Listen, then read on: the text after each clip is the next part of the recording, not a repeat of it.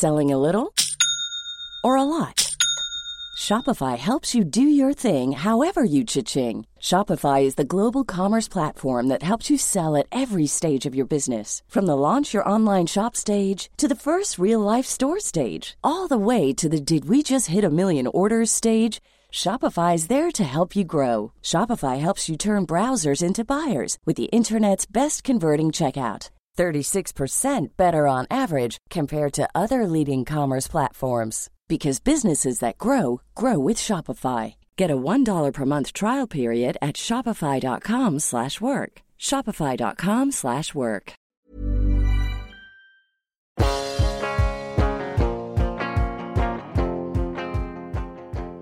Hello there, and welcome to the Political Party Podcast. I'm trying to start doing these introductions differently because sometimes I listen back to them and I start every episode by going, hello, and welcome to the Political Party Podcast. And I just think, it's annoying to just say the same thing every time, isn't it? So what should I say? Hello, podcasters. Hello, political partiers. Not welcome anyway. Welcome to the show. And this is a real treat. Firstly, I'm doing some very special London dates. 2 nights at the South Bank Centre of my now fully updated, with all the madness of the last few weeks in there, Brexit Through the Gift Shop. And I'm doing 2 Christmas specials of the Political Party on the 19th and 20th of December at the Leicester Square Theatre. You can get tickets for all those through my website, mattford.com/live. Today's episode features Kevin Hague, a man who, if you are active on Twitter and interested in modern politics, particularly the politics of the Union, you will have come across. He set up, well, we discussed whether it's a think tank or not, called These Islands, which is predicated on the principle that there is more that unites the people of the United Kingdom than divides us. So, as you would guess, in the heat of the Scottish independence debate, he is on the anti-independent side. He is brilliant. He's exceptionally bright, thoroughly researched, and above all else, and this is what's always great, when you talk to people on any side of any divide, and I would say the same about John Swinney, absolutely reasonable, and that is deeply refreshing these days especially. Of course, it always has been, but at the moment I'm so grateful for calm, rational voices, regardless of what their position is. Now, with these interviews, particularly when it's someone that I agree with, I always try and check myself and it not just be an interview where I'm asking him how right he is. So I do challenge Kevin on the work that he does and on his position. And I suppose it's just something that I reflect on a little bit at the moment is I obviously have my own politics and I know what they are, and I think we all just have to slightly, and this comes out in the interview actually, we all just have to slightly reassess the way we think about people that we disagree with and the way that we think about the viewpoints that other people have and the way that we judge the other side of the debate as well. And I know that even though I try to be as reasonable as possible, I believe myself to be a reasonable person, then who doesn't? I am sometimes in danger of mischaracterising the other side of the argument. Now, as we explore in the interview, there are reasons to be cynical about your opponent sometimes, but you also have to apply the same rules, I think, to your own side. So I'm always aware, and maybe it's because I've got friends who voted for Scottish independence. I never want to sound like I just take it as a given that it's a bad idea or that it's wrong, because obviously there's a case for it, and actually I can fully understand why people support it. So not that you're going to be offended by anything you hear, but I'm just always aware that there's another side, and that even if Kev and I agree on a lot of things, there is another side to things. So there you go. Kev is brilliant, and I'm going to rehearse a conversation that we have during this interview. In the blurb of this show, which whatever provider you're listening on, whether it's SoundCloud or iTunes, you'll be able to get in touch. I always put the work that people do in there so that you can easily link to it.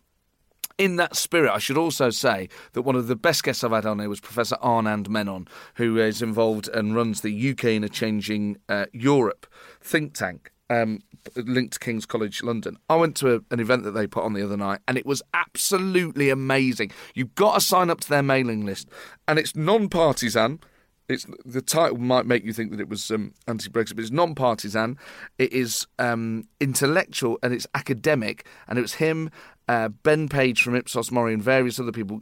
I mean, it was like basically getting to go to a really good university for free. It was amazing. And there are all these events going on and I'm sure there are loads of other events that I'm not aware of. It's a really good night out to go to university and hear experts talk about what's going on with British public opinion, what's the latest on Brexit, and what a time to be immersing yourself in this stuff. So I will try and get on more academics that are doing these things. Because it was just, I felt like I'd had a night out at the theatre. It was free, and it was better than a night out at the theatre. So get involved with read what Kevin's doing, read what Arnand and so many others are doing, because there's a whole load of academic work out there that is for free, that will give you amazing amounts of information that help you greater understand the world and the politics in which we live. So there you go. That's all the sales pitch over. Enjoy, Kevin Hague.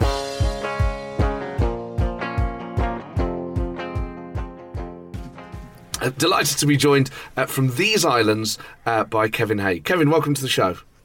Good to see you. Good to see you too. So These Islands is an organisation that you chair. Mm-hmm. I think it's a charity as well. But is it a charity and is it a think tank? How would you describe it? It's not a charity, it's a not-for-profit organisation. The reason why it's not a charity is because we get involved in political debates, and charities have very significant constraints around what they can do. So we didn't want to be constrained.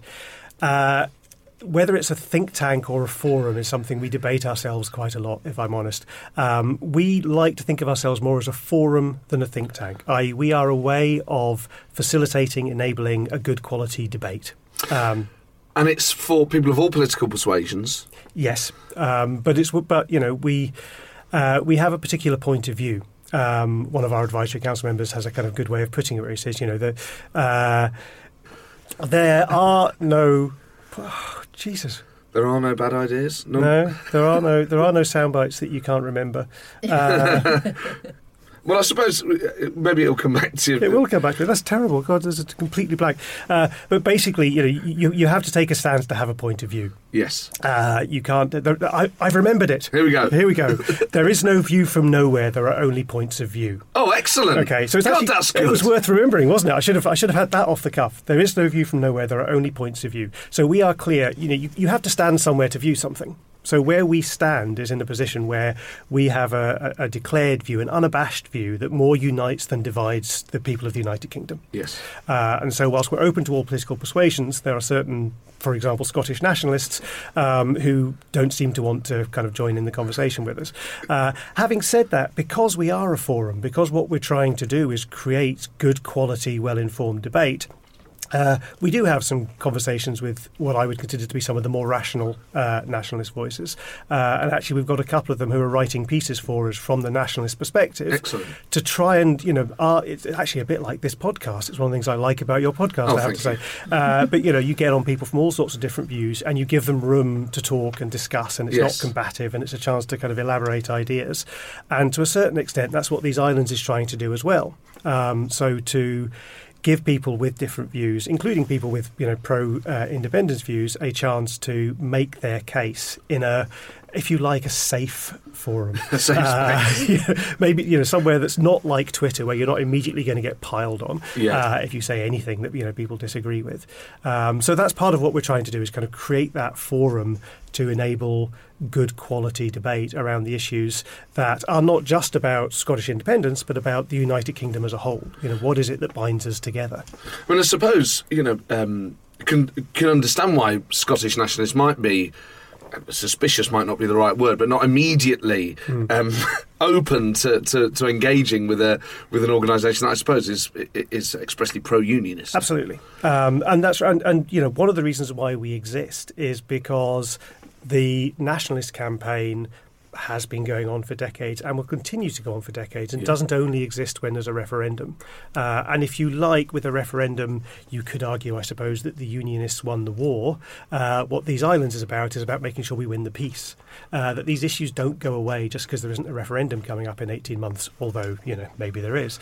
So that's part of the point is, yes, the yes movement. I'm always deeply suspicious of anything that calls itself a movement, by the way. Really? Well, I think, movements, a lot of movements end up being, quite how can I put this, radical, lacking in reason, very heavily emotional driven, fact denying, movements I'm kind of suspicious of. I see. I get where you're coming from. I suppose because I have a history in the Labour movement, the word wasn't never that toxic to me. But yes, it's maybe what movements have become, I suppose. I can't think of many movements at the moment that I find myself warming towards. That's part of the...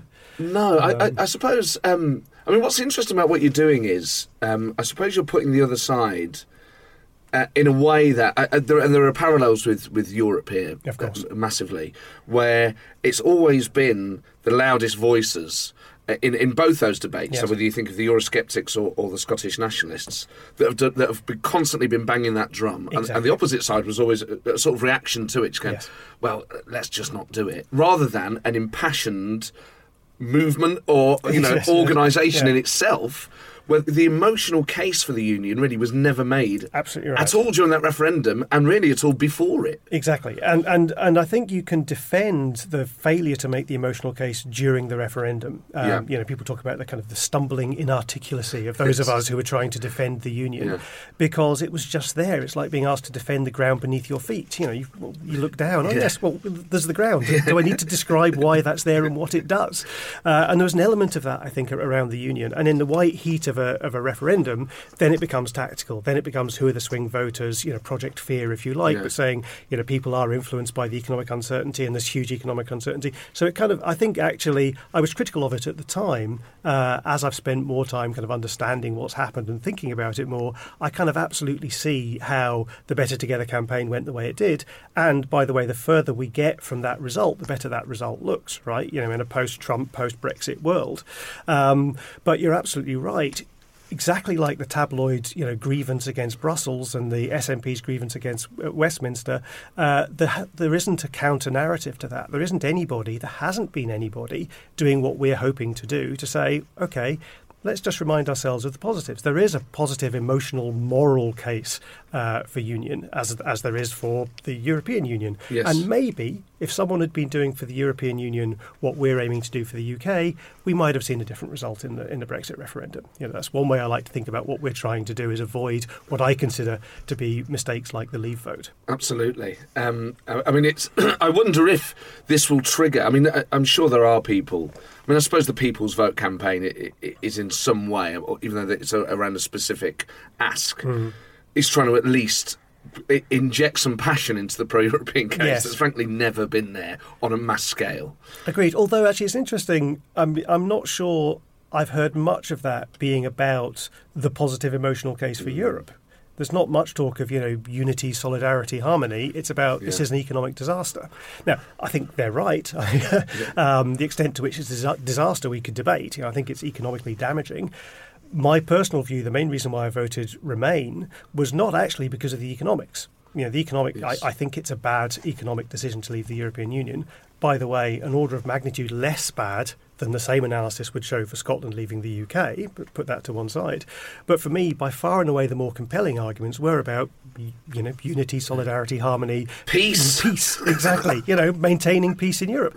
They seem to me like better reasons. And actually, even the People's Vote, again, probably rightly, because now it's tactical, right? Yeah. Now it's, it's day-to-day politics. And so, yes, it's all about this is a terrible economic disaster and look at the damage it's going to be causing. We're going to be stockpiling medicines and all of that. So, yes, I think it's probably doing the right thing tactically, but it's not actually making the positive emotional case for Europe. So in terms of making the positive emotional case for the Union, how hard is that to do at a time of Brexit, a Tory government and austerity? Quite difficult. Brexit in particular, of course, means, trying to get traction in any debate that's not about Brexit is incredibly difficult. Yeah. So at some level, that is a transient issue. Whatever happens, more clarity will evolve. I think, the austerity and Tory government, take them in turn. Austerity... actually, it's quite easy still to make a positive emotional case because all you have to do is do the analysis that says, well, if, for example, the Union wasn't a union and Scotland was separate, Wales was separate, Northern Ireland was separate, what would the economic implications of that be in the context of the global economic position that we're in. And of course, one of the great benefits of union is we pool and share. We split the bill, if you like, in a kind of restaurant sense. So Scotland isn't asked to pay its own way. And so while Scotland has taken a share of austerity, actually, if you look at it objectively, it's taken a slightly lighter share of austerity than the rest of the UK because of the way the Barnett formula works, which we could talk about. But Scotland, as the famous GERS, Government Expenditure and Revenue Scotland figures, but those figures show Scotland at the moment would have a deficit of 7.9% after, 10 years of austerity. Scotland standalone wouldn't have been able to run a deficit for that long. It clearly just isn't fiscally sustainable. So one of the benefits of pooling and sharing, ironically, is that, yes, we've been able to share austerity, and by sharing it, on average, it's not as bad as it would have been. In terms of the sovereignty argument, and I think it's the most compelling, particularly with the context of Brexit. There is a sense, and I don't subscribe to the idea that 2014 was all about wanting to stay in the EU through the UK. I think that's become a well-used argument, but the idea that the 2014 Scottish independence referendum was all about Scottish people wanting to stay in the EU, that really wasn't part of the wider discourse. Yeah. Trident was a bigger issue in that referendum than the EU was. But nevertheless, there is a sense that Scottish people have stuck with the Union, and look what the English have gone and done with it. And I have huge sympathy for that argument, because the 2014 referendum was emotional and divisive, and it emotional in good ways as well. It brought out lots of ideas. It forced people to think about their future in a way that probably they never had in any other democratic exercise in Scotland in these people's lifetimes. And then people stick with the Union for all that, for better or for worse. And then Brexit comes along, and the sense of betrayal in Scotland, I imagine, maybe I'm imagining it to be greater than it is. No, I think it's there, and I felt it, and I wrote about this at the time. I got quite a bit of grief from some people for saying, well, actually, the world's changed. I need to think again about what I think about Scotland's place in the Union. Because my style of unionism, I hate that label. Yes. But is very much a rational based on where we are, and there's an emotional element to that which I've started to understand better over the years as I've thought about where I come from and what my point of view is. But when we're now leaving the EU, I think that's a terrible decision. And yes, Scotland voted, as did London, as did Northern Ireland, to stay in the EU. So it's a step back for sure for me, and for me it was also a point to step back and think about, well, actually, does this change my view of whether or not Scotland should be able to make its own decisions? And of course, in that really kind of boring, uncompelling way, you then say, well, we are where we are. Two wrongs don't make a right. If Scotland, I'd rather we didn't have to choose. Right, but if the reality now is Scotland has got to choose between being in the UK or being in the EU, well, actually, rationally, you choose the market that we share a lump of land with, speak the same language of, share a currency with, gives us a £10 billion fiscal transfer with which we trade 4 times more than we do with the rest of the EU, i.e. just because I don't like this, I say it a lot, two wrongs don't make a right. I think it is wrong, and I wish that the UK wasn't leaving the EU, but the idea that you somehow fix that by Scotland leaving the UK just doesn't add up. Now, emotionally, I think it strengthens the case.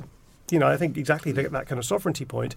But any union, including the European Union, of course, is a trade-off of not always getting your own way, however you choose to describe who you are, where you draw the line around us. One of the nationalist arguments is, we don't get the governments we vote for. Well, actually, as far as I'm concerned, we do, because I choose we to be the people of the United Kingdom. Yes. It's just definitions of we and us.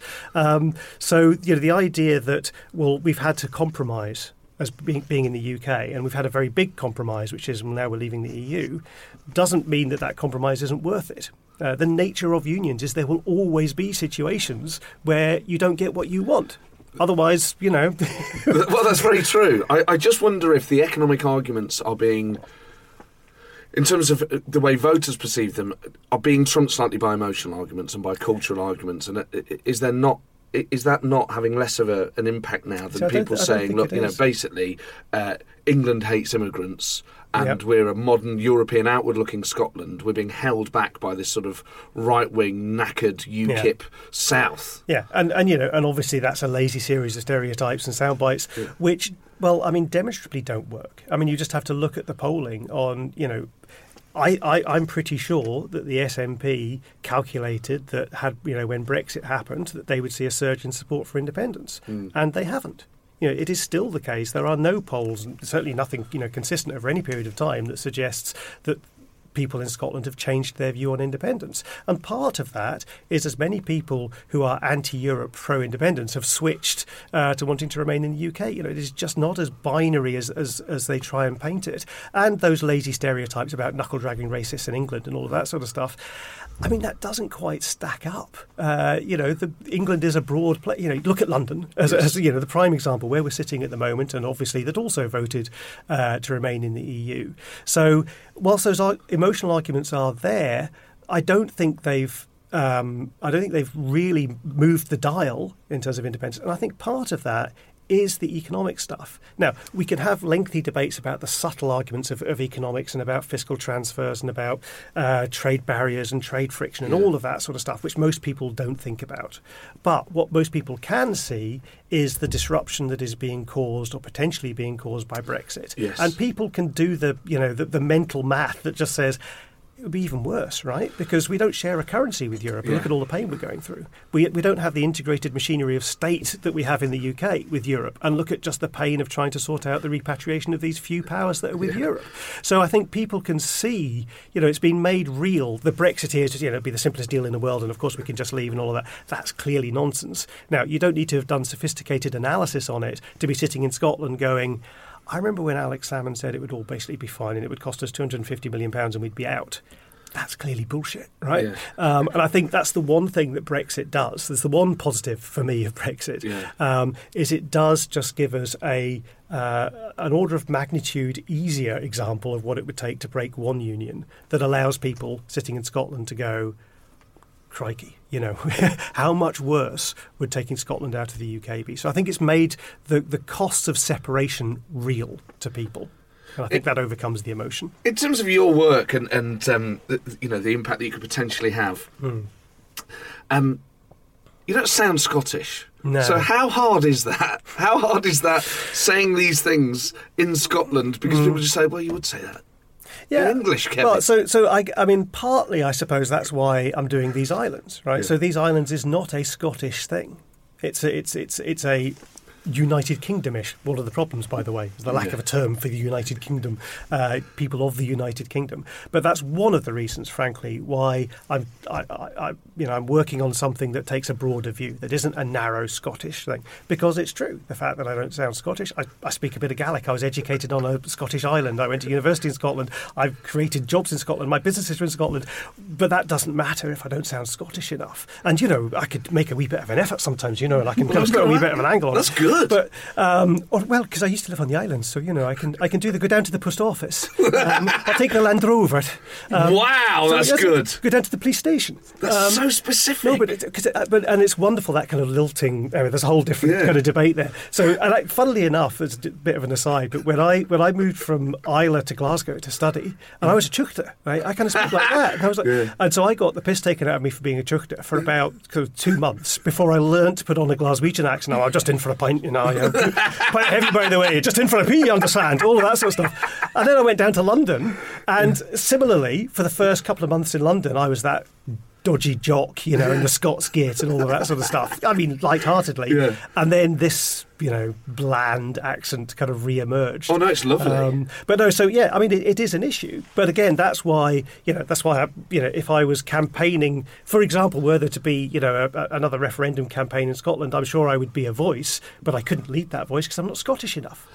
People love to point out that Alistair Darling wasn't actually born in Scotland. Do they? Yeah. Where was he born? I thought he was. No, he was. I mean, he's as Scottish as you can be, but I mean, technically, he was. I can't remember the full story. I just remember during the referendum campaign, some nats on Twitter got very excited by the fact that actually he wasn't born in Scotland. Wasn't ethnically Scottish. Yeah, exactly. But of course, it is an issue. But that's also why what I tend to do in the context of the Scottish debate is focus on facts, focus just on objective analysis. And again, you can have all the cyber nats kind of piling on about he's not an economist, he's not. All I'm doing is looking at the actual data of what is the case today. and making sure that's well presented. And presenting that well means drawing some graphs, in my view. And they're, it's all graphs, it's all graphs. But that's why what I tend to focus on is say, well, let's just be clear about some facts. Let's just make sure we fight. I like to say, in Scotland in particular, the issue is not that we don't have a well-informed electorate. It's that we have a very well misinformed electorate. And the SNP are very good at that. They're very good at sowing the seeds of doubt or spreading via the social media back channels in particular bits of misinformation that Nicola Sturgeon would never stand up and say, we're not getting the whisky export duty that Scotland should have, or, they're stealing our money. She wouldn't go that because it doesn't add up. You can't justify it. But they can put that stuff out through some of the less intellectually robust SNP MPs and MSPs will put that stuff out on social media and it gets spread. And that needs to be fought. It doesn't really matter what accent you're using to fight that stuff. Yes. If you're saying this is just a statement of objective fact and here are the sources and here's why that's the case. So that's why I tend to focus on that stuff. One thing I always ask, I've been very lucky to have some excellent SNP guests on, John Swinney and Angus Robertson among them, is if Scotland was never independent, how unfulfilled would you feel? And I suppose that I should put the reverse to you, that if Scotland were to go for independence at some point in the future, how catastrophic would that be for you, emotionally? Or do you think actually, on the balance of things, you'd rather Scotland be in the Union, but actually you could live in an independent Scotland and life wouldn't change that much? I mean, that's a really good question. It's a really good question. And I sound like an X Factor contestant now. I've been on a journey with this one, Matt. I've been on a journey. If you'd have asked me that question, 4 years ago, in 2014 independence referendum, I'd have said, based on the economics, that's really what's driving me to my view. And if the economics were different, I might have a different view. Because, the economics was so compelling. And I'm a businessman. I've got business in Scotland. That's what I'm working on. That's what I'm thinking of. And I could see how immediately it would cause hardship in Scotland. We'd have to reduce public expenditure. That's still the case. So for me, I've got a very strong economic case. And that was my way in to this debate. And therefore, you say, take away the economics, maybe my view would be different. Would I really mind? The journey I've been on has been to start to think more about those emotional things, about those emotional bonds across the United Kingdom. There's Gordon Brown uses 300 years of shared endeavour. It's a great phrase. But there is something there. So I don't think, I'm not, famously it was said of John Swinney, I listened to the podcast, he was very good, but, famously it was said of him that he would live in a cave to be free. The economics just don't matter. The hardship doesn't matter because, he's got a flagpole with a saltire on it in his garden because that's what really matters. I'm not a Union Jack flying unionist. But when I force myself to think that stuff through and say, well, let's imagine the Barnett formula was scrapped tomorrow. Yeah. Let's imagine there was no fiscal transfer from the rest of the UK to Scotland. So Scotland was fully fiscally autonomous. Yes. And let's, for the sake of this thought experiment, say the UK remains in the EU and Scotland could be in the EU. So therefore, actually, the market access points would all kind of go away. And let's assume that Scotland would join the euro because that's about the only credible currency plan. Now, none of that seems very likely, by the way, but if you put all that together, what would I then think about Scotland being independent? And the truth is I wouldn't like it. Now, it wouldn't be a life-shattering disaster for me because that's not how I define myself. But would I still want Scotland to remain in the United Kingdom? If all those economic reasons for staying in the United Kingdom were taken away, I now realise, yes, I would. Now, partly... and it's kind of interesting to look at this. I was born in England, right? I moved to Scotland when I was 9 years old. One of the, if you look at the breakdown of people who voted yes and no, one of the strongest determinants of whether someone voted no to independent was were they born outside Scotland. 72% of people born outside Scotland who voted in the referendum voted to keep the union together. Yes. So we are all products of our upbringing, of our circumstance. So it's perhaps not surprising that because I've got this accent, because I was born down south, because I spent a lot of time, my career was kind of built in London.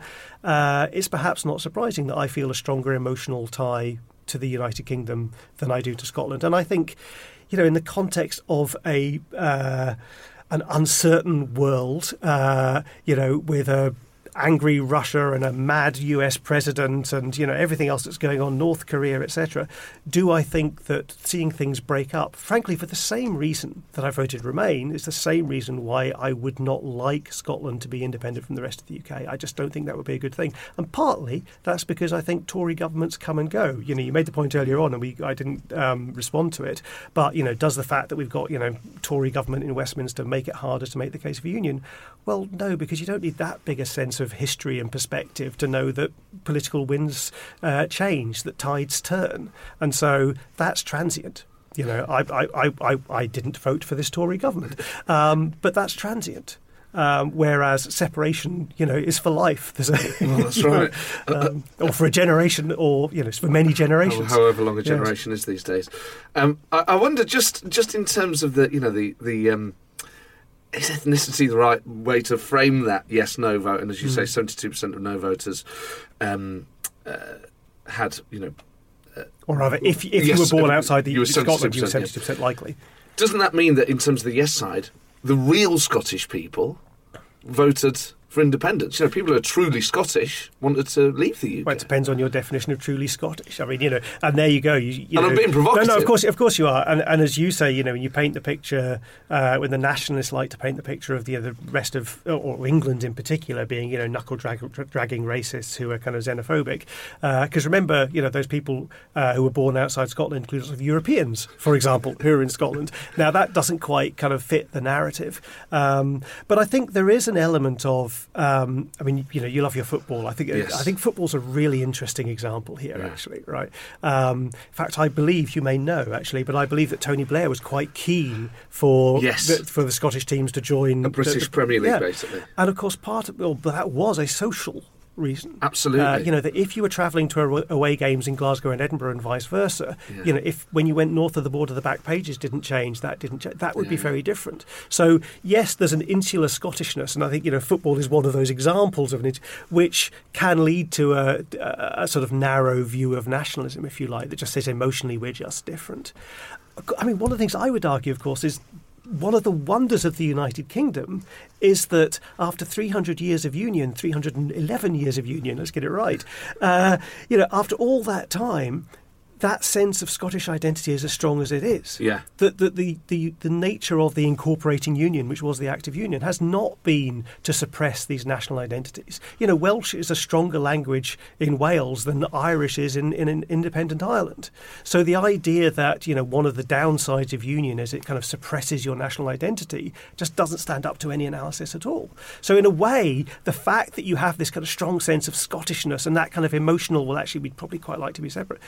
Let's not forget, they voted marginally, those people who were born in Scotland, for independence based on a false prospectus, right? Based on, oil forecasts of 6.8 to 7.9 billion pounds a year. But that wouldn't have affected their vote, would it, do you think? Oh, I do, actually. Really? I do. No, having lived through that a lot. There's a reason why Alex Salmond kept banging on about we would have been, I forget the number now, 3.2 billion better off over the last 5 years if we'd been independent. The GERS figures show that we'd have been better off. You know that, Alistair. The GERS figures show, they banged on about that a lot. It was independence will make you better off. And you're a political junkie, right? It's like the kind of all the tax debates. People don't mind paying more tax; they're all in favour of paying more tax because they can see that until it comes to voting. And then, but as long as I don't pay more tax, right?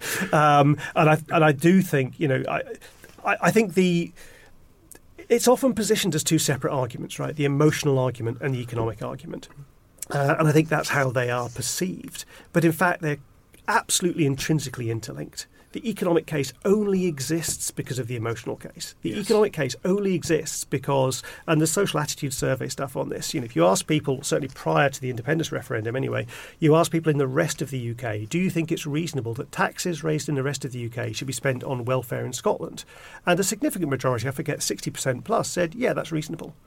Now, that's quite a strong emotional case from which stems the economic case. So that's important. But I also think, that people quite rightly say, you can't win this thing on numbers. It can't just be about numbers. It's not about a calculator. It's about heart and emotion. A, they're not distinct, and B, you underestimate people's economic rationality at your peril, as many politicians have learnt to their cost. Right, and so if the Scottish people had realised how economically ruinous, in my view, independence would have been, and there's been 8 billion taken out of the case that was presented to the Scottish people at the time, then I don't believe I believe that would have moved the dial in terms of how people would have voted. So in 2014 the prospectus was this white paper which was widely derided at the time because it didn't deal with the currency issue, and as you say, it was all based on oil. Yep. And it was more of a manifesto. It was an SNP manifesto rather than an actual blueprint for an independent nation. Even though it was a Scottish government document, which is interesting. Well, yes. That's another debate. The problem with that referendum was that both the UK government and the Scottish government had politicised their civil services, and it was disappointing to see on both sides. Now we have the Sustainable Growth Commission, which is a different prospectus for an independent Scotland, which on the surface at least seems to accept that the economic outlook is slightly more grim in the short term, although Andrew Wilson, the author of it, isn't massively keen on getting into the debate on the figures, or maybe at least not with you. No, exactly. I mean, he refuses to debate with me. Why? Have you spoken to him at all? Has there been any sort of... I have met him at 2 different events, one a social event, one an event that was kind of launching this. And, he shook my hand and sort of turned away, shall we say. I mean, it's difficult, right? Because so let's take a step back on the Sustainable Growth Commission and Andrew Wilson's work. The first thing to say is that it starts with a realistic assessment of the starting point. Because it does exactly what the white paper did, by the way, and says the JERS figures are right. Because they are. The question is what they mean. So people say that the JERS figures, the figures from which we all use to define how the Scottish economy is currently running, but they're not the numbers for an independent Scotland. Well, of course they're not. They're last year's actual numbers. They couldn't be. But what they tell us is the platform on which an independent Scotland would need to be based. Yes. They allow us to say, right, here's where we start. From an accountant's point of view, here are the pro forma accounts, right? Now, what changes from here? What would the impact of independence be? Both what we'd want it to be and what it would, what might happen that we didn't want to happen. And he does that, right? So he starts with that. So did the white paper, by the way. But what the white paper did is it started in a year when oil revenues were about £8 billion and said, let's assume that'll stay. So he knows he can't do that. But, we're in a ridiculous situation, right, where I feel the need to applaud Andrew Wilson for using the Scottish government's data as a starting point. But he does. So that's good. This document, the Growth Commission, was 2 years in the writing. It was meant to be published after a year, and then it spent a year being battered around by the SNP. Yeah. And you can see that if you read the document. So, clearly what's happened is he's tried to take an economically rational view. Yeah. He has stretched way beyond the limit some of the assumptions that he's made to then try and make a case add up. In particular, a load of statistical gerrymandering around saying smaller economies perform better than larger economies. And it's just not true. And they create some evidence to do that by just choosing a subset of smaller economies that exclude those that perform less well. Well, the big headline was that every household would be £4,500 a year better off, or something like that. And it was based on the fact that if we were Holland... Exactly. That was basically that was literally it. So they took a subset of small economies. They excluded all of those that had a lower GDP per capita than Scotland. I mean, literally, if you recreate the analysis, they just said, let's only look at those that are better than us. Then let's rank them in order. Which one's in the middle? Holland. We could be that. That was the level of sophistication of the analysis. I mean, it's obviously unsophisticated and it's easy to joke about it, and I have. But there's a point there, isn't there? There is at least an aspiration that you can say, actually, some small nations can do it. Yep. Why can't Scotland? Well, exactly. So this is where, and in a 100,000-word document that it is, it takes a while to unpick this, right? So the first thing is they make these assertions about small economies versus large economies, which aren't true, and that's not what they try and do. But of course it makes sense to look at successful small economies and saying, what could we do that the successful small economies do? So that's reasonable, right? That approach is reasonable. The problem is that if you then follow through the logic of what they do in that approach, so they say, for example, we're not going to follow the high income inequality, low tax models of Singapore and Hong Kong, which are in their smaller. I mean, Scotland and Hong Kong, I'm not sure there's many similarities, but they still include those in their cohort when they say, therefore, we could achieve this level of growth. So, and actually, what did they say? Finland, Denmark, New Zealand, I think, were the three that they said we'd most like to emulate them. Yeah. And if you look at the growth of those economies versus Scotland, guess what? No difference.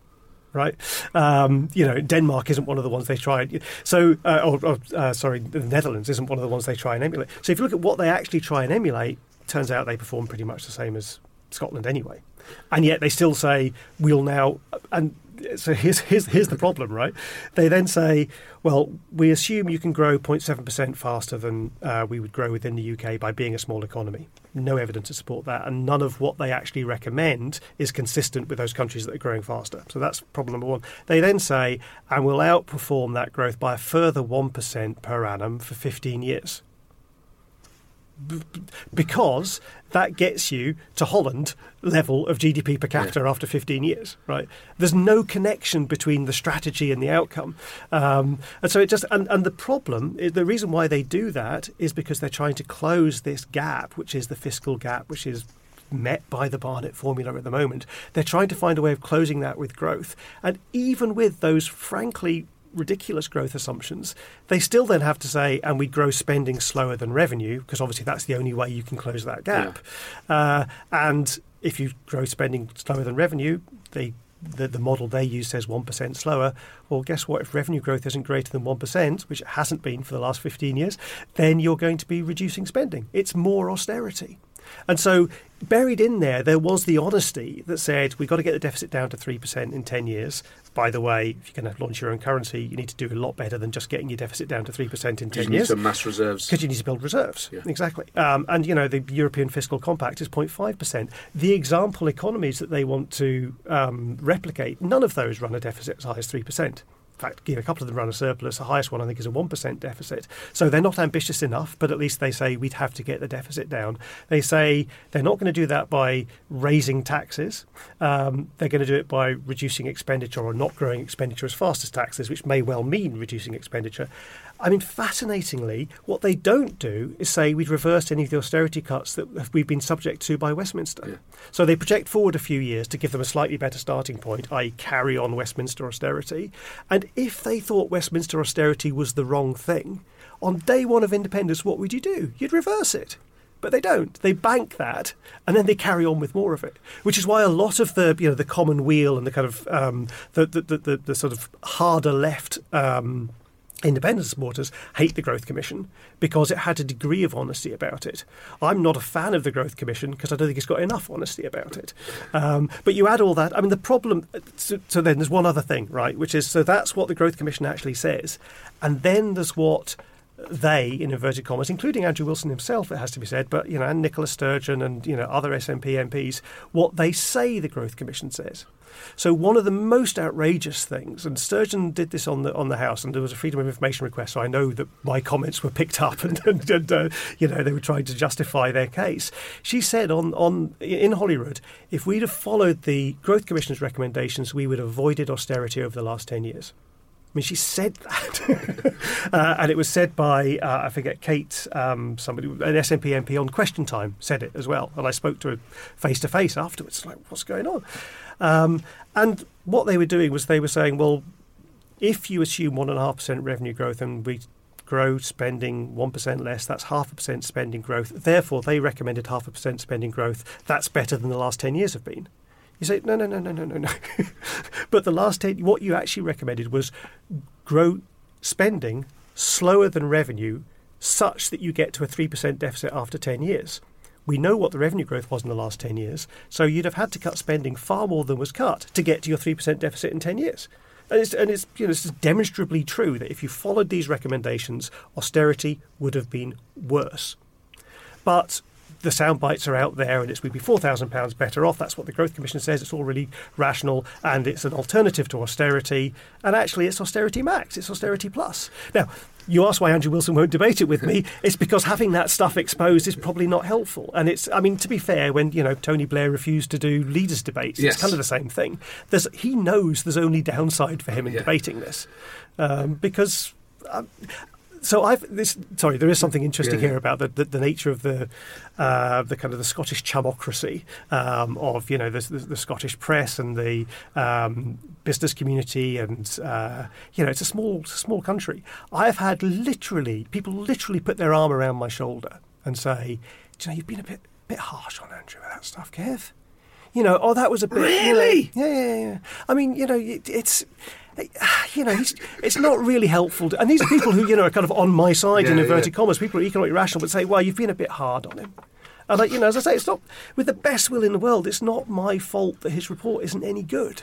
But so he doesn't want to debate it with me. But in a way, so there are two things that I wanted to ask. One is effectively that the SNP are straitjacketing themselves by saying, we want a growing economy. We're not going to do it in these in the ways that actually would grow it. Theoretically, an independent Scotland, if it pursued other economic policies not favoured by the SNP, could boom. If they did go for a kind of low tax model, that would give them a huge competitive advantage over the rest of the UK. You could get, particularly, Scotland's finance sector reinvigorated, and you would suck in investment from around the world. There is an economic case for an independent Scotland. It's just not the one that the SNP exactly, and it's not a very progressive case, right? Because what you're doing is increasing tax competition. The way you increase tax competition is you get big corporates to pay less tax net. That's that's clearly what. So it's the race to the bottom. And that's why, to the SNP's credit, and I agree with them on this in the same way as I agree with them on immigration. And I should say that the other big positive, the one thing the Growth Commission did, which I think was a bold, positive move, was to say Scotland would require more immigration, and we'd actively support that. And I applaud that, and I think that's right. It's the three Ps: population. Oh, what were they in now? Damn it! Oh, good. You forget stuff as well. I forgot it. Population, something else, and that is very progressive. I like my data. There's a wonderful fact. You'll like this. In Scotland, on average, we die slightly more than 2 years younger than in the rest of the UK. Oh my God! Life expectancy in Scotland is more than 2 years less than the rest of the UK. Second fact: the average age of people in Scotland is 2 years older. So it's younger people that are dying? Well, there's younger people that are leaving. And that's the immigration point. So, the old dependency, the dependency ratio, right? The ratio of people who are generating tax to the people who are consuming tax. Yes. In a very simplistic, at the beginning of your life and the end of the life, you consume tax, and in the middle of your life, you generate tax. And Scotland's dependency ratio is worse than the rest of the UK, despite the fact that we die younger, because net migration. Fewer people come to Scotland because, as you know, most migration is economically revenue generative, because it's people coming from Eastern Europe to work, right? So Scotland has this rather, and by the way, there's a very interesting debate about why do people in Scotland have a 2-year lower life expectancy, and to what extent is that systemic, to what extent is that a function of decades of industrial policy and all of that, which you can blame the UK for. I mean, that's a very interesting path to go down, but the bottom line is... Also, it's just colder there, isn't it?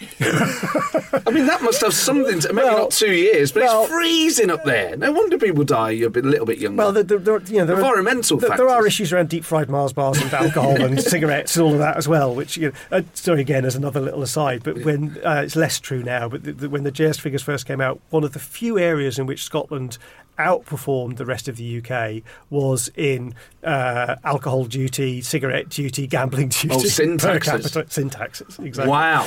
Which may or may not be related to... I mean, to be fair, genuinely, I think there are far bigger issues. There's stuff around the Glasgow effects and all of this sort of stuff around sort of endemic poverty and the effects of that. The point being, though, nice fact about that, about the dependency ratio, but Scotland needs immigration even more than the rest of the UK needs immigration. immigration. I think the rest of the UK needs immigration as well. So that was something that the Growth Commission, grasped and did well. But what I think to their credit, I don't think they'd get popular support for it because it doesn't fit with the kind of sort of liberal, progressive image that at least the SNP like to paint, is to say, and then we're going to do a race to the bottom on tax and regulation. Yeah. I can't see how Nicola Sturgeon could stand up, and she's a good politician. She can stand up and say lots of stuff that she may or may not believe, and she can say stuff that's quite inconsistent with what she said 2 days before. But even Nicola Sturgeon, I think, couldn't carry that off because, as you know, part of their anti-Brexit rhetoric is you're going to turn, the UK into a low tax, low regulation, all of that. You could do that for Scotland. That's not what they're arguing to do, and therefore that case doesn't exist. Now, if you want to make that case, the question then becomes a moral, emotional one, which is, do we want to live in that sort of Scotland? Do I want to live in a Hong Kong, Singapore, high income inequality, low tax? No, I don't think I do, and I don't think most people would. So they're trying to, they can't have it both ways, and that's why they're stuck, and that's why they don't have a majority of support for independence. They haven't managed to square that. In a way, don't you have the best of both worlds living in Scotland, where you have Scotland still in the UK from your point of view, but you also have an SNP government that is led by a competent, strong leader that is by far. Well, Ruth Davidson's excellent as well, so yes, maybe not actually probably equal in terms of ability and talent. But you have an impressive leader. Yes, you have, on the whole, a competent government. I mean, education is a huge issue for the SNP, but you get a better deal than the rest of the UK. You get a Scottish government that's kind of capable, and you keep Scotland in a way. The SNP government is a positive for unionists in Scotland, or is that too ludicrously provocative? It's obviously intentionally and rightly provocative. I certainly know people still, actually, which drives me up the wall, by the way, who will vote SNP and would absolutely never vote for independence. For that reason. Are they on the left? Yes, actually, the examples I know, the people because most of the people I know are. I can sort of. Yeah, to be fair, tactically you can see it, because you can say, "Well, I'll never give them independence." Obviously, you're sort of fueling independence by voting for the SNP in a way, but I think I think a couple of things. Richard things. Leonard. I know. Don't get me started. So a couple of things. First of all, I agree absolutely with your kind of core thesis that, Sturgeon is an impressive politician. Ruth Davison is also a very impressive politician, I have to say. And for someone who has never voted for either of those parties, they're the two politicians I find most they're both impressive. Excellent. Yeah. They're both very, very good. As I've often said, if only Nicola Sturgeon would use her powers for good. But that's another point. But I think there is... the kind of SNP as party of competent governance thing is starting to wear a bit thin. And partly, you can look at what's happening with education, the education gap. Scotland used to have the education system that, the pride of Scotland in the world, and it has got worse and worse and worse. Now, do I believe that the SNP want Scottish education to be poor? Of course, of course not. Of course, they want to make it better, but they're not doing so.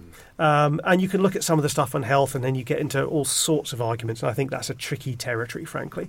But they also have this kind of very universalism, approach. So, free elderly care or personal care for elderly people, no prescription charges. There are no A roads with tolls in Scotland. There are no toll bridges in Scotland.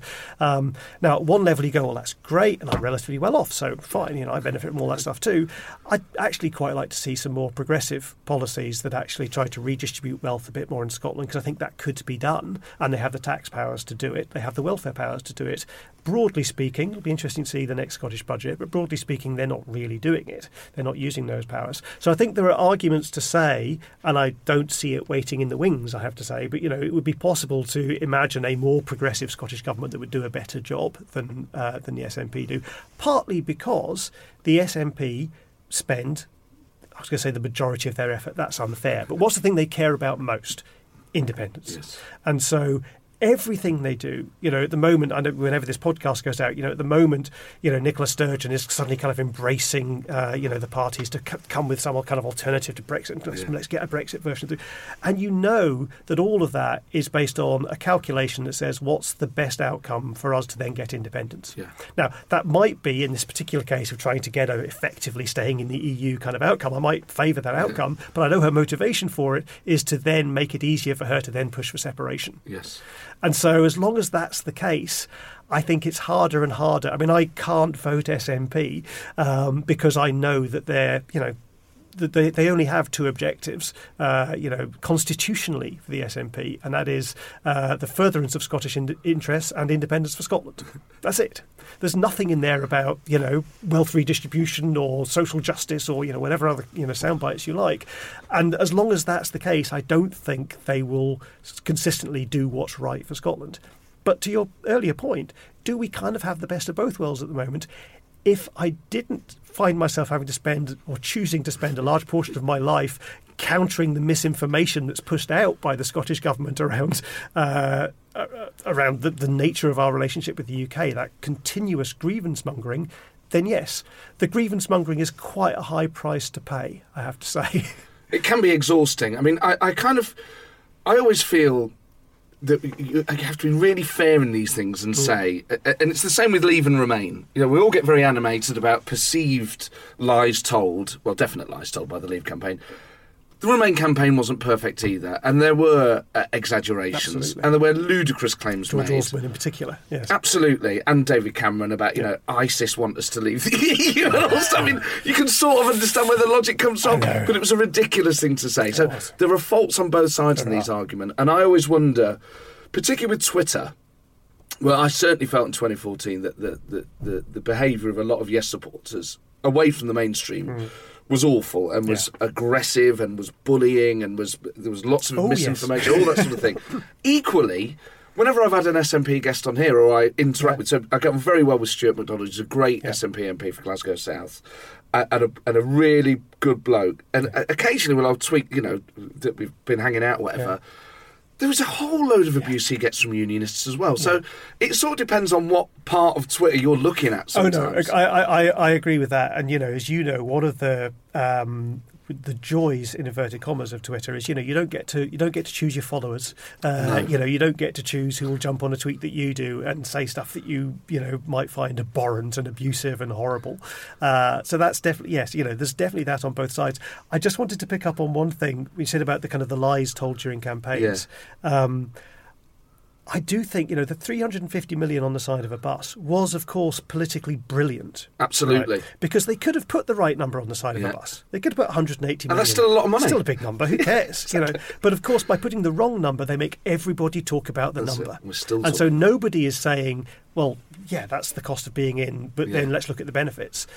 All the debate is around 350 million. So, worst case, people just hear 350 million. Best case, you let them know it's 180 million. Yes. And you've never got on to debating the rest of it. So I think it's a really interesting example of where, actually, tactically, the way these debates work and the way stuff cycles around social media is you are better off lying than you are telling the truth. That's right. Because then you draw the debate onto your ground. Well, that's it. It's about the attention that it gets and how do you keep the attention on. Andy Wigmore is interviewed in Tim Shipman's book All Out War, which is phenomenal. And I may well be misquoting here, but I think the general gist of something that he says is what they do is say something outrageous, that gets the attention. Then they apologise, that gets some attention. Then they'd actually go and say it again. Which just flares everything up. Story going. Right. And they don't care. Absolutely right.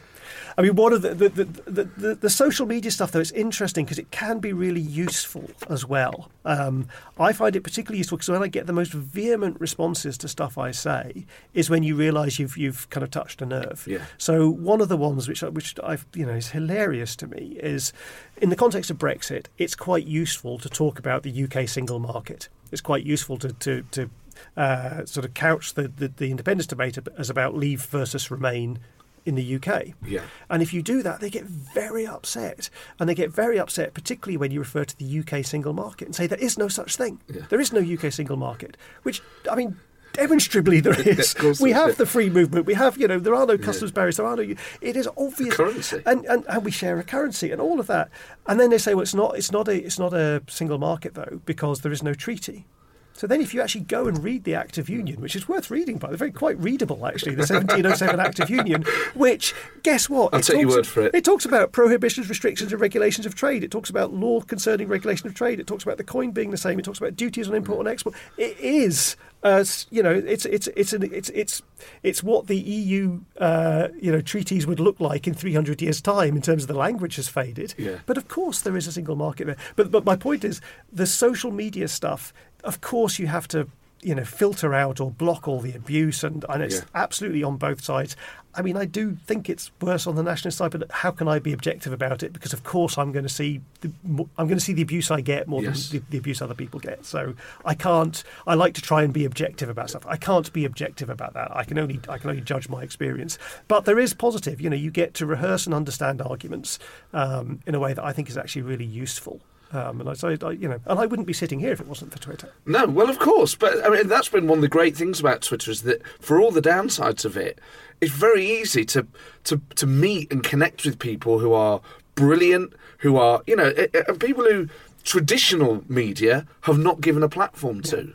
And I understand the reasons for that, but it allows experts to pop up and give. You get far more insights, and you get far better. You get a range of views. So in that regard, I mean, it's been the making of you in a way. In this part of my life, shall we say, it's worth remembering that I'm a full-time businessman. I have, but yes, in terms of the extent to which I have a voice in this debate, and it's a very small voice in this debate. Let's not kid ourselves. But the reason why that exists is because of blogging and Twitter, and for all of Twitter's faults, it's very democratic. If you say stuff that's interesting and enough people think it's interesting, then they tell other people it's interesting, and more people, that's quite good. I quite like that. Now, of course, it also gives rise to voices that I detest, and let's choose Katie Hopkins for now.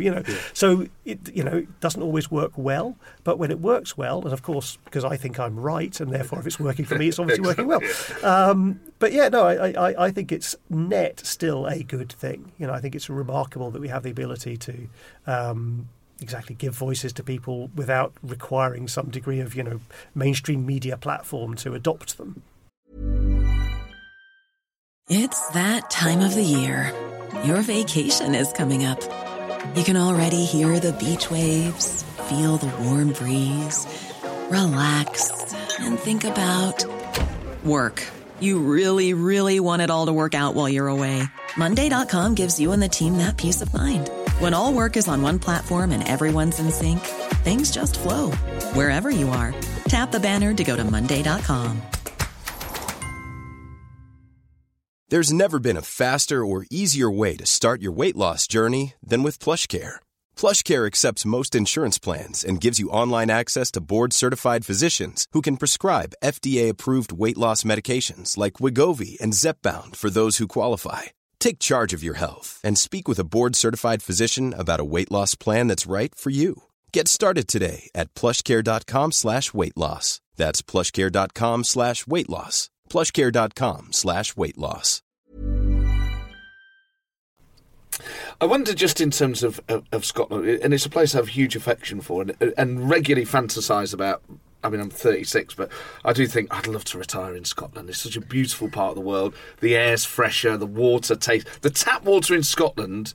I think one of the only tweets I've ever done that's gone viral was just saying Scotland has the best tap water in the world for all the political gags and whatever else about a football I put on there. Now, you're speaking so when I was brought up on Islay, the West Coast Island, where the water just came from a tank behind the house, and of course it's very peaty, hence all the whiskey and all of that. When I would run a bath, you couldn't see the bottom of the bath because it was so brown. Wow! Right. Now it still tasted fine. We would drink that water, but that kind of there was a kind of purity and a beauty to the water, but it was a brown, sort of muddy purity and beauty. Oh, that doesn't sound good at all. So how come it's so good now? Well, it's been purified, was it? Yeah, exactly. Very simple. All this investment. Simple, obvious answer. But it is. I mean, one thing that kind of The one thing that I really worry about, and it's the same with the EU debate, is that we kind of stoke a rivalry. And I know it's between Scotland and the rest of the UK, but really it's about Scotland and England. It's not about Wales and Northern Ireland when we're talking about Scottish independence. Is that it kind of inflames... Obviously, there's always been rivalry there, and that's healthy. And a lot of it's just banter, largely around football a lot of the time. But I would never... I hate the idea that we're sort of inflaming something that's beyond what would be a healthy rivalry and stoking a resentment on both sides, because it does exist on both sides. You know, you do encounter bizarre anti-Scottish feeling amongst English people. I think if you think of the jingoism of the English, it's aimed largely at Germans and Archies or whatever, you know, if you're going into that sort of the world, those sort of recesses of English nationalism. But I do worry about the relationship between the two countries. I do worry that I don't want the respect to be lost between the two. No, I agree with that. And, you know, again, you were saying earlier on about the best of both worlds with a competent SNP government. But that, to me, is why that's not a good situation to be in. Because, again, you know, the SNP, you know, and I'm not saying anything particularly controversial here, they live for independence. Nicola Sturgeon, John Swinney, Salmond maybe becoming a more marginal character. But these people, you know, their lives are defined by whether or not Scotland can be independent. And they know that if they can create not just grievance amongst the people in Scotland, but also resentment of Scotland amongst the people of England, because you're right, it's really an English-Scottish thing, they know that, you know, they are actively trying to piss off the English. Right? They want the English to be going, hold on, this Barnett formula is unfair. Because, by the way, it is unfair, right? And it's particularly unfair to Wales and Northern Ireland. Well, Northern Ireland less so, but Wales, really unfair too. And so they want that stuff to be flamed. You know, they are stoking those flames. And, of course, it's actually surprisingly not that strong, the kind of English nationalism movement. And as you say, there's a bit of English resentment to Scotland, but actually, despite the SNP's best efforts, I don't think there's really that much. It is more banter and sport based. And it's more aimed at Europe and Germans and, you know, exactly. I mean, it's basically racist towards non-whites. Yes, exactly. And we shouldn't draw parallels between the English national movement and the SNP, because there are distinct, serious differences. Absolutely. Huge philosophical differences in their stances. But I kind of share your concern about, and again, you know, to bring it back to these islands, that's part of what these islands is about. So, you know, whilst there's an element of continuing to try and make sure we have good facts and sound understanding of stuff, and if they produce a economic document that's bullshit, then we kind of carefully and with peer review and with senior economists and professors of economy and former deputy governors of the Bank of England and all of that, reviewing it and going, no, calmly, carefully, you know, in a civilised way, here's why that's not true. We can do all that, but the emotional side is harder and will take longer. But that's our big challenge. So it's easy to sort out the facts, but how do we address that issue? And if it was easy, it would have already been done, right? But how do we address that issue of, are we just creating a sense of division amongst the people of these islands that is just ultimately destructive and depressing?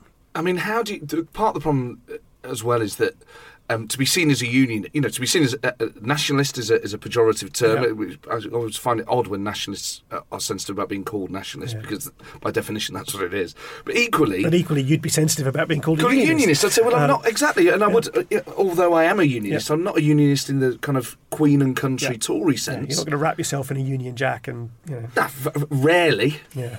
The St George's Cross when England, you know, gets the World Cup semi-final, and that's okay. But I don't identify with footy flags are different. Yes, I don't identify with monarchy and things like that. No. And I just think there has to be a progressive view of what the union is if it's to survive. Agreed. And actually, one thing that really depressed me about the independence debate is, I think most English people love Scotland, and I actually think most Scottish people like England. I don't detect, you know, there is.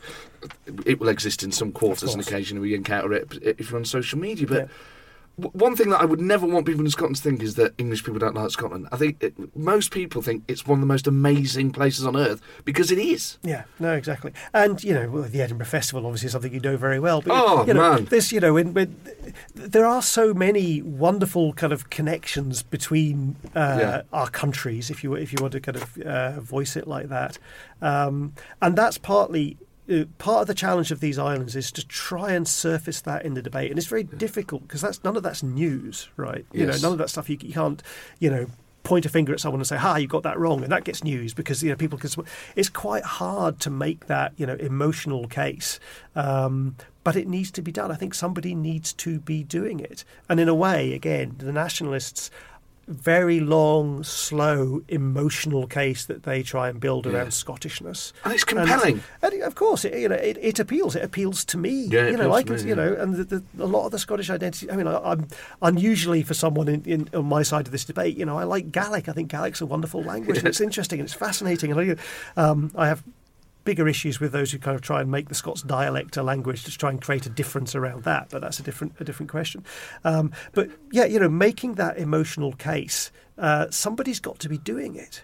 Because it's beyond party politics. That's part of the problem here as well. Is in Scotland the kind of constitutional and the party are aligned, right? There is one party that stands for Scottish separation, and in the UK, of course, or in England, again, simplicity, rest of UK, England, it is dispersed, and therefore you're not going to get a common view. And indeed, one of the things the SNP is brilliant at is choosing language and using it relentlessly. So, whether it's dragged out of the EU against our will, every one of those words has been focus grouped and tested to within an inch of its life, and they will use those same terms. There are plenty of other examples.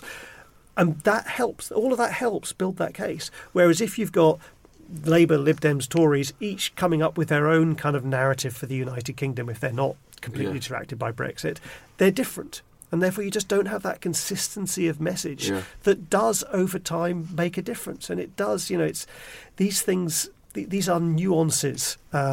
These are ways of using language that take time to sink in, to settle into the public consciousness.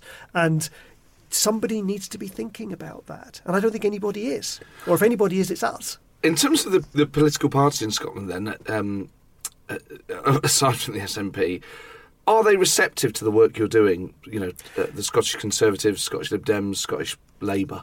Yes. There's no secret of this.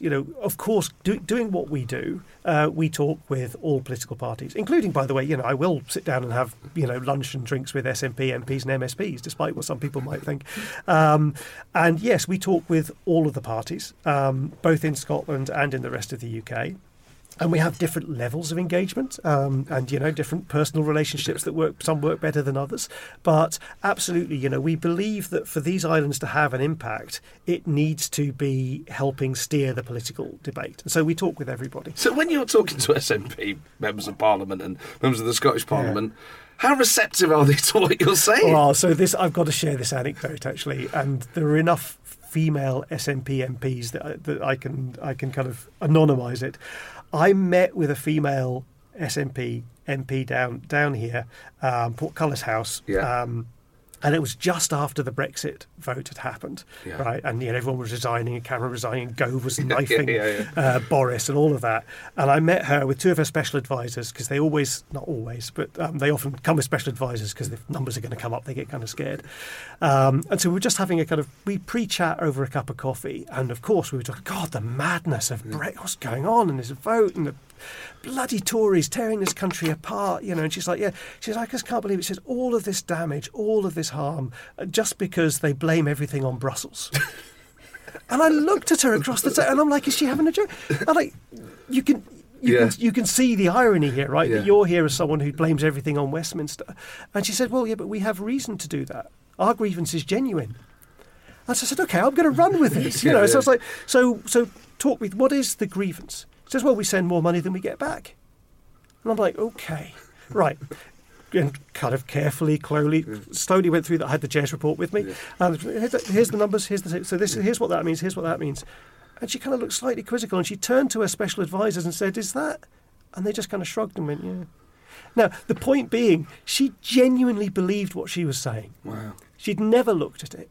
She's not analytical. Most MPs aren't, actually. That's part of the problem. Immensely frustrating. So, and nobody lies better than someone who believes the lie they're telling, right?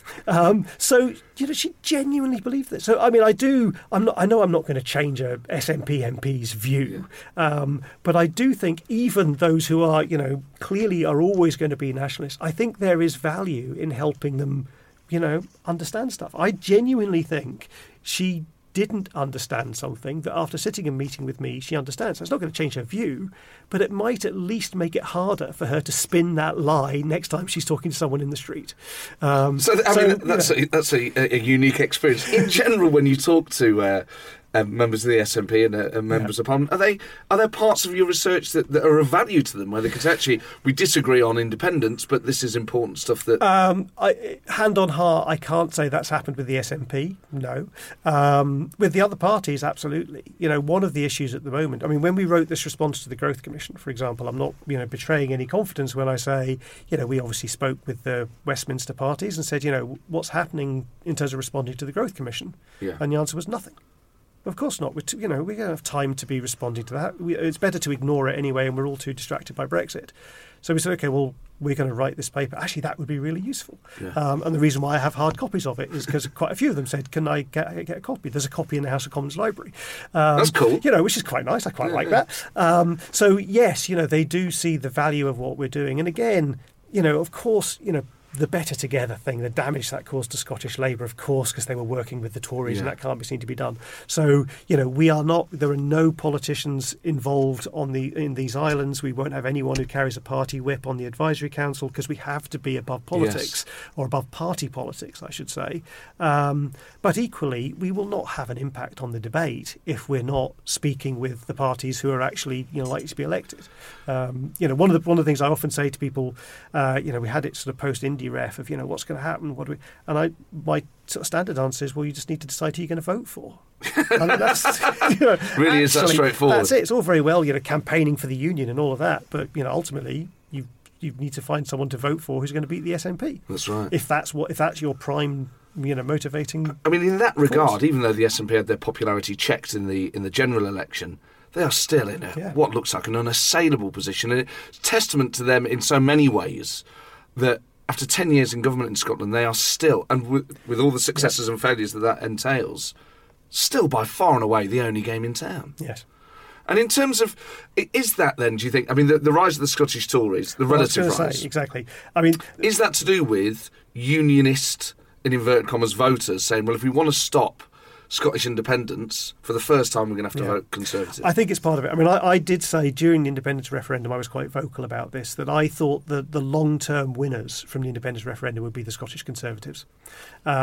Because for many people, myself included, it kind of detoxified the Tories. Yes. Right? I was someone for whom... And I found myself on the same side of arguments as Tories, which for me was quite difficult. Yeah. Right? And I got to know some of them, and they turned out to be all right people. Some of them were actual human beings. Weird. They really care about them. Joking aside, I've exaggerated, but actually there was a degree of that. Yeah. Do you know that you suddenly go, okay, we might disagree about the way to get there, but there's a few people who actually want bad stuff to happen. Yeah. Right? But that includes the SNP, doesn't it? That does include the SNP, but what the SNP... But there is one big defining thing, which is they do want to break up the UK. Yeah. And it is possible to disagree with that one defining objective, and I realise I do, particularly when I see them lying to try and get there.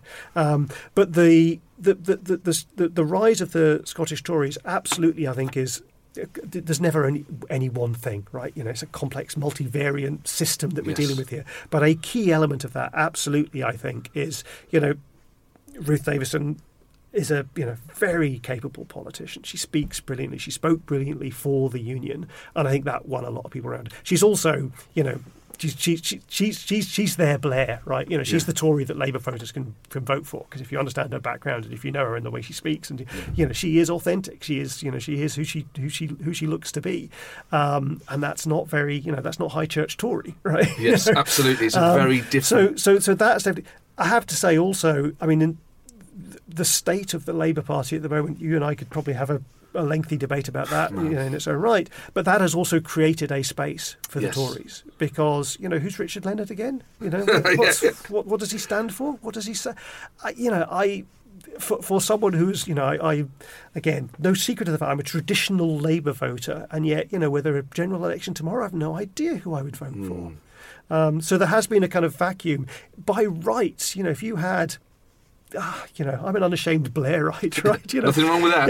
Not on this show. If you had someone with that level of charisma and drive right now, and who was a unifier, and exactly a unifier, someone who didn't, in the kind of Corbyn Labour sense, other everybody. If you're not part of the project, you're against us, and you should be deselected, and all of that.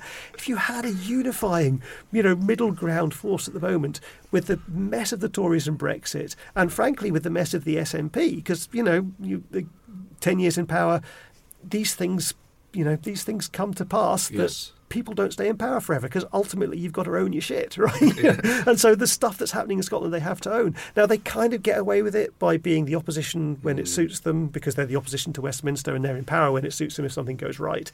And I do think people are starting to see through that. But you're right, the opinion polls, who's the most popular party in Scotland? The SNP by a long way. I mean, I would never want to be unfair. I think you always have to be careful when you have strong feelings about these things, and Brexit is another one. You would never want to be unfair to the parties involved, to the intentions of the people involved, to the people who vote for it. Mm-hmm. So I have to constantly check myself. And that includes Corbyn's Labour as well. Yeah. Because everyone just wants a better world. And when I talk to SNP politicians, the ones that I know well, Pete Wishart, when I interviewed John Swinney, when I talked to Stuart MacDonald, when I talked to Angus Robertson, the world they want to live in is the sort of world I want to live in. Mm. It is free of nuclear weapons. It is socially democratic. It is green. There are all these very... And I totally disagree with them on independence, but then I think we end up in these debates where we are completely... we perceive ourselves to be the polar opposites of each other. Yeah. We get angry.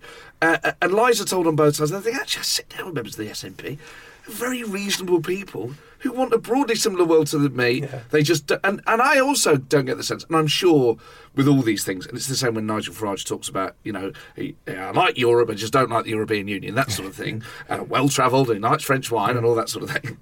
I don't passports. Yeah, I don't get the sense with John Swinney that he hates the English at all. No. And I wouldn't ever level that at him. I think... I agree with that. I mean, he wanted England to win in the World Cup. Yeah. So I don't know how far we go with this stuff. I mean, there is only, I think, one SNP politician who I think I actively disliked, and that was Alex Salmond. Right? Yeah, and there are increasing justifications. Yes, and I mean, that I'm sure right? This all came from the blue. Nobody knew about it. The chattering classes, we all knew about it, right? None of this stuff came as a surprise. Well, the reputation was, which then does beg the question. I don't want to get ourselves into legal trouble, but whatever happens with the case against Alex Salmond, who know what and when and what they did about it will become a more pertinent question. Exactly. But anyway, in a way, that's a different. And you're right. It's probably a path that's not productive for us to go down. But the point being, it's the exception that proves the rule, right? So yes, when I was in a room with Alex Salmond, I found myself, physically reacting. In a negative way. Negative way. I just really I disliked him. I disliked his attitude. I disliked, and I didn't think he was a good person who just was misguided. Swinney, Sturgeon, Angus Robertson, etc. These people. Yeah, I think, exactly. I think they have, good values. Yeah.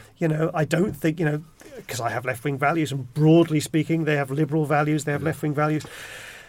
They just, unfortunately, are fixated on something that I think is very damaging to all of the United Kingdom, and particularly would be damaging to the people in Scotland who they claim to care most about, because they're blinded by something. People would say, well, I'm blinded in the same way. Well, I don't think I am, but then nobody does. But that's why, again, I tend to say, well, the one thing that, there are objective facts here, and we should be able to at least make sure that we're clear about the facts. And that's where I find myself divergent. So, sorry, because you're right, the politicisation of Whitehall, the projections that happened with Brexit as well, and the kind of exaggerated forecasts and all of that stuff both ways round. When you're in forecast territory, both sides are as bad as each other. Yes. Simply, I think that's probably true. But when you're where we start from, then actually there are objective facts, and you should be able to say, we might disagree about a GDP forecast for the next 5 years, and neither of us can be said to be right or wrong, but we can be absolutely clear that there isn't a chunk of revenue missing from the JS figures for Scotland. We can be absolutely clear about the fact that we do spend £1,700 per capita more on public services in Scotland than the rest of the UK. That is an undeniable fact. and yet it will get denied or certainly get obfuscated. And that's where I find myself disagreeing with those people who otherwise I think are reasonable people, because they're willing to lie about now to try and get to the future. Does that make them different to other politicians? I mean, it's hard because, of course, there is no, what was it? We worked it out earlier on. There is no point of view. There is no... oh, not this again. But yes, we'll just cut it out and put paste it in. But, of course, I see it from a particular perspective. Yeah. And so I am more focused on what they're saying than what other people are saying. I do, and I certainly have done in the past, I will pick up if I see someone on the pro-union side or the anti-independence side getting something wrong, I'll pick them up on it. Will I pick them up on it as aggressively and shout about it as much as I do on the other side? No, probably not. No. But it's a good question, and I don't know if I can objectively answer it, but I do genuinely believe, whether or not I'm deluding myself, I do believe that they play faster and loose with the facts than the other side. So, for example, during the independence referendum, and actually all the numbers have been adjusted down since, which people tend not to notice, in terms of the Scottish JERS numbers, the oil revenue numbers, they accepted they'd actually exaggerated them in the JERS figures in 2012, 13, 14. But at that point in time, when it showed Scotland was, for a couple of years, a very small net contributor to the UK because of the oil income, not just me, I didn't see the pro-union case saying, yeah, but those numbers are all bollocks anyway and they're all made up and you're exaggerating the revenue numbers and you can't believe the numbers because they're all manipulated by Scottish government economists in St Andrew's House who are just trying to make the numbers look good. I didn't hear that. When the numbers go the other way, I hear that a lot. And I do think that's a good, that is a good test. That's a kind of like-for-like test. When the JERS numbers looked okay for Scotland, they weren't rubbished by those who were arguing against independence. When the JERS numbers look bad for Scotland, they are rubbished by a significant portion of those arguing for it. So I think I can say objectively they're worse. But I suppose it depends what issue you pick, doesn't it? I mean, there was definitely when you think of Better Together, although it won. And actually, one of the things that really frustrates me is this idea that the Scottish public are not. It's quite, I think, a negative view of the Scottish electorate, peddled by some nationalists, which is this idea that because Labour and the Tories campaigned together on the Union, that means Labour are Tories. I think the vast majority of people in Scotland and elsewhere are sophisticated enough to realise they agree on that one issue. That doesn't mean that they're the same. Naturally, they were sort of pre-Corbynite, this red Tory stuff. Yeah. And I think a lot of people, and I sort of understand the SNP side of this, which is, and it's the same as the Corbyn side, they felt that they were laughed at for a long time, that they were disparaged, that the Labour Party was deeply disrespectful to them, and this is kind of their revenge. And that's what it feels like in some quarters, is we're going to really rub your noses in it. But what they've done is denigrate a lot of good Labour people who aren't Conservatives at all, but they've contributed to this environment where... I don't know. No, I know what you mean. I mean, there's an element of reap what you sow there as well. I think, particularly with Scottish Labour demonising the Tories so much over the years. Yeah. Certainly, maybe less so now. Certainly, the last couple of general elections, you stick a yellow rosette on someone, they're going to get elected in Scotland. That's partly why the average quality of SNP MPs is so low, because they suddenly had to find loads of MPs from nowhere. Right? There are some brilliant. There are very good SNP MPs, but there are also a lot. I mean, my view of politicians through this process has completely bifurcated between. I've got way more respect for some politicians than I ever had before, because do you know what? If you choose to do that and you have the talent and ability to choose to do other things, you're doing it for the right reasons. Because otherwise, why the hell would you do it? It's a shit job, right? It's awful. But equally, it's like watching sausages being made. There are people who I met and debated with during the independence referendum who are now MPs. And I'm like, these guys, I mean, these are people with, these are people for whom being an MP is an absolute achievement in their lifetime because there's nothing else. They would never have been able to earn that much money doing something else. So there's a bit of that, It's like the 97 intake, isn't it? It's the problem that Labour had in 97 was that they were so popular that a lot of crap got elected. Exactly. And was carried on a high tide for 3 elections. Equally, a lot of great MPs. I mean, the SNP, there are... Alison Thulis is very impressive. Yeah. Stuart MacDonald. Angus Robertson, when he was leader of the SNP group, was like the real leader of the opposition at Prime Minister's Questions. Yeah, agreed. A real high-quality brilliant parliamentarian. Yeah. And There are other examples that you could, some very, very high-skilled MPs but alongside, obviously, those that got elected. Yeah, but to your point, Labour, to some extent, reap what they sow on that, because when you could stick a red rosette on anyone they got, elected, and they demonised the Tories, and they demonised it to such a degree that, in a way, then when they were seen on a platform with a Tory argument, well, actually, hold on, you said these guys were, the absolute incarnation of the devil, right? So, in a way, well, you reap what you sow, So then I suppose it's hugely depressing because of course, and as I say, personally, Tories, who I would never have thought I had much in common with, you go, actually, I've got way more in common with than I realised, and that's probably not a bad thing to realise. No, but this is, I suppose it's a demonstration of how volatile politics is that I always think volatility is for other people, but then I'm like, well, I can't vote Labour anymore, or whatever my current view is. And it does, strange alliances form around new issues, and I just wonder, in terms of looking forward then, because we kept you for far more than I said I would, in terms of the future, do you think we will have another referendum on Scottish independence? If so, when, and what would the outcome be? Oh, well, that's very, very straightforward. I mean, it is probably inevitable that at some point there'll be another referendum because the SNP aren't going to go away and that nationalist movement isn't going to fade away. When is a really good question. There's a reason why Sturgeon hasn't already called it, right? They have the mandate because she'd lose it, and she would lose it, and particularly, all the research says, particularly in the context of Brexit, the now is not the time, the May line when that resonates, right? Just not now, Nicola. Gee, oh Christ, just please not now. So there's an element to which they've got to wait until that weariness of referendums has gone away. They've got to wait till post-Brexit, therefore, because you've got to be clear what Brexit is. Therefore, they've got to get another mandate because it's going to be past another Holyrood election in terms of the timing of just the process of being able to organise a referendum. Will they get another mandate? So then there's this process of trying to create a grievance probably what will happen is they will time it such that they will ask for a referendum safe in the knowledge that May will say not now, just before a Holyrood election, which they then get to say, see, we've been denied our democratic right to have a referendum and renew their mandate. Yes. Ultimately, I think as long as the UK continues to pool and share resources as it does, and the Barnett formula should probably be changed because it is overly generous to Scotland, and that's a problem, and lots of people don't like me saying that, but it's true. But as long as that happens, and unless there is, by the way, oil gets to $100 a barrel, big deal. Last time oil was $100 a barrel, we generated less than $2 billion of tax income. It's not, we're not going to see those 8 and 10 billions again. But if I'm wrong and there is another surge and suddenly there's another newfound wealth of income that Scotland can claim as its own, then there becomes an economic case. I do believe that there has to be an economic case, and there isn't one. And so as long as there isn't one, then I think the result will be the same as it was last time. Just in terms of oil, fracking is obviously something the SNP are against. I mean, that is potentially a gold mine. I mean, I understand all the environmental and ecological arguments against it and the political ones, but it does seem odd that Scotland is potentially rich in another natural resource that could absolutely exploit economically and therefore politically.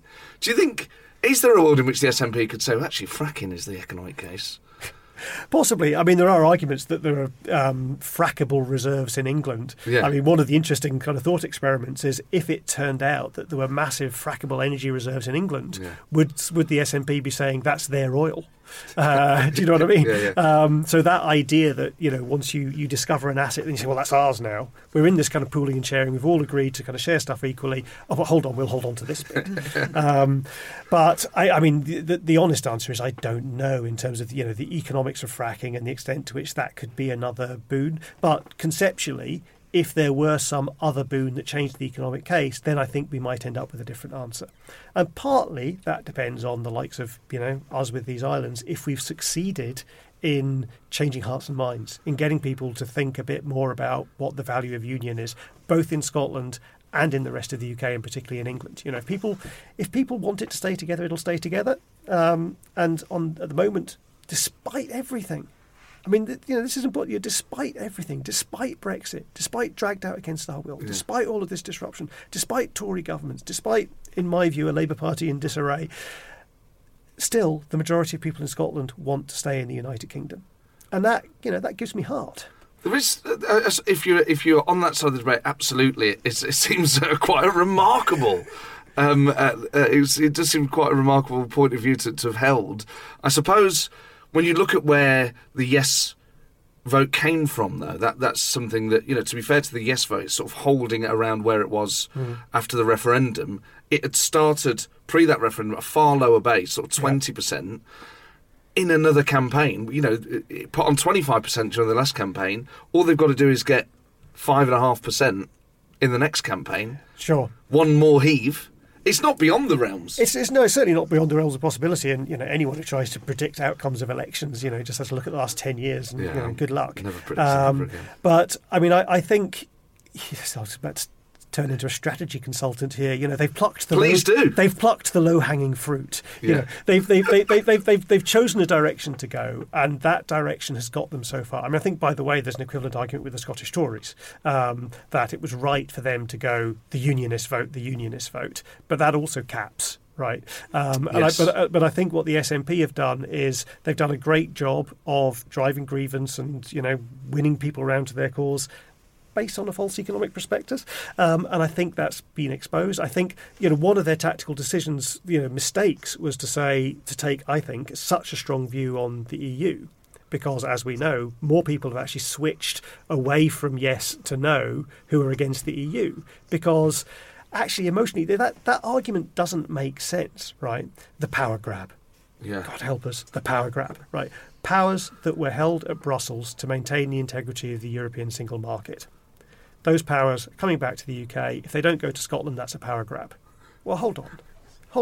So what Scotland would like is to give those powers back to Brussels. These are powers that were, by definition, Scotland didn't have, but will create a grievance around a power grab.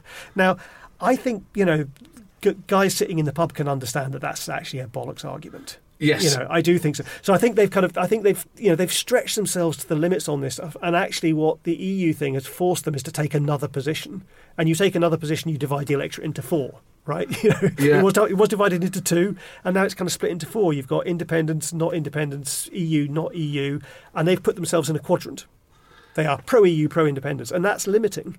And I think also, that continues to be limiting. It sort of breaks the logic of true independence. So if you really, really, really totally believe in absolute independence, you wouldn't want to be a member of the EU. Which is what plenty, Jim Sillars. Yeah, exactly. There are plenty of SNP supporters who have that view, which is why I think they've kind of got themselves in a bit of a bind here. But every party's in a bind over Brexit, isn't it? Exactly. The one thing we know is that there's nothing that the majority support at the moment. Everyone is trying to keep together bizarre coalitions of Leave and Remain voters to greater or lesser extents.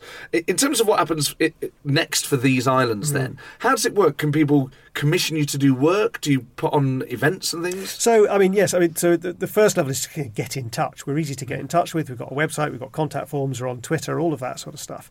So the first thing is get in touch. Come and talk to us. We are doing events. We've done a couple of kind of academic events, which is one in Cambridge, one up in St Andrews, getting academics, because part of what we're trying to do is build a solid intellectual case. And that's not the case that's going to be the soundbite on Facebook, but actually, before you get to that, before you get to the shareable meme, you need to actually, I believe in robust intellectual thinking underpinning anything. So we're trying to build that sort of thinking with kind of academic events, but also, and I'd love anyone to get in touch if they're interested in this, by the way, we're starting to do events around universities of working with student union bodies. So we've got one which we're just scheduling at the moment in St Andrews, and one in Dundee, and we're looking at others where we'll just go and talk to people. Let's get a bunch of, politically active students in a room. I don't mind what your politics are. And let's just chat about some of this stuff. And yes, partly that is about, a bit of frameworking and a bit of data.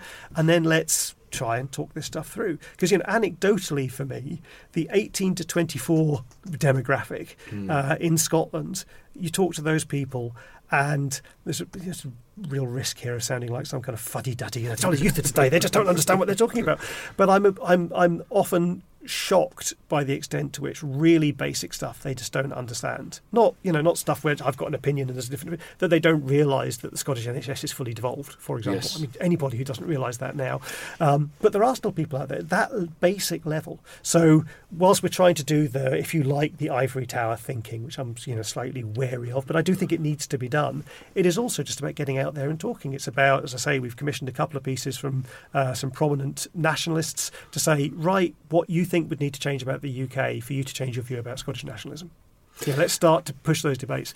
So, people get in touch, contribute, be part of the conversation. We will put your contact details and the website in the notes as people can look at. I don't know what you call them. What do you call them? People looking on their iPhones and whatever else. No. It'd be in the blurb. The blurb. The blurb. The blurb. That's exactly what it is. Whatever it is. I mean, it does strike me, talking to you, Kevin, have you ever thought about standing for Parliament? Yes, and very quickly thought that would be a terrible idea. It is a question that's come up in recent years because of me getting involved in this stuff, and that's partly why I said earlier on there are MPs who I now admire far more than I used to, because I've been through the thought process of going, would I want to do that? And there are two reasons why I can't envisage me doing that. One is party politics. I can't see a party that is consistently right enough for me to want to be in that party. So maybe if that stuff changed and I saw a home that I went, actually, I can fully buy into this. There isn't anything out there I can fully buy into at the moment. That's the kind of intellectually sort of rational view. Yeah. And then there's the purely selfish one, which is, I've done all right for myself. I don't need to work. I can, I'm enjoying my business life.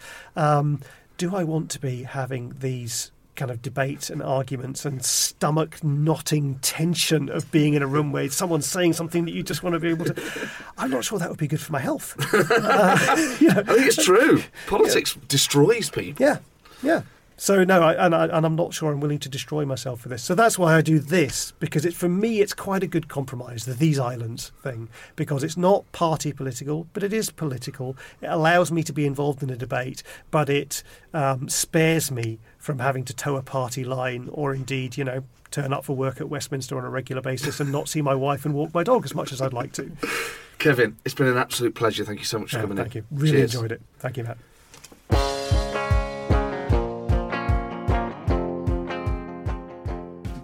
Well, there you go, Kevin Hague. I loved every minute of it. I love talking to people who've done thorough research, because you just want to soak up everything, whether you agree with it or not. You just want to soak up all the information. And it is, obviously on this show, I get a mixture of people. And I love the academic ones, or the people who've really done the research.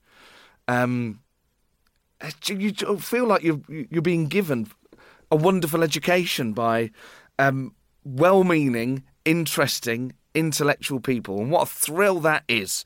I should, in order to balance this out, really, I should get on someone. I've obviously had SNP guests in the past. I need to probably relatively soon get on a member from the pro-independence side, to sort of get a check-up on the latest there, really, just to balance it out. But obviously trying to balance out Leave, Remain, Labour, Tory, yes and no is a permanent, ongoing pursuit of this podcast. Thank you for downloading it. And if you can, in return for hopefully the pleasure it has given you, tweet about it, share it, leave an iTunes review, and just help get the word out there.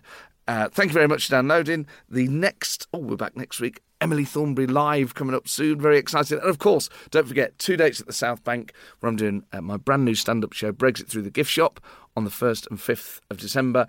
And the 19th and the 20th of December, 2 big Christmas parties at the Leicester Square Theatre for the Political Party Christmas Special.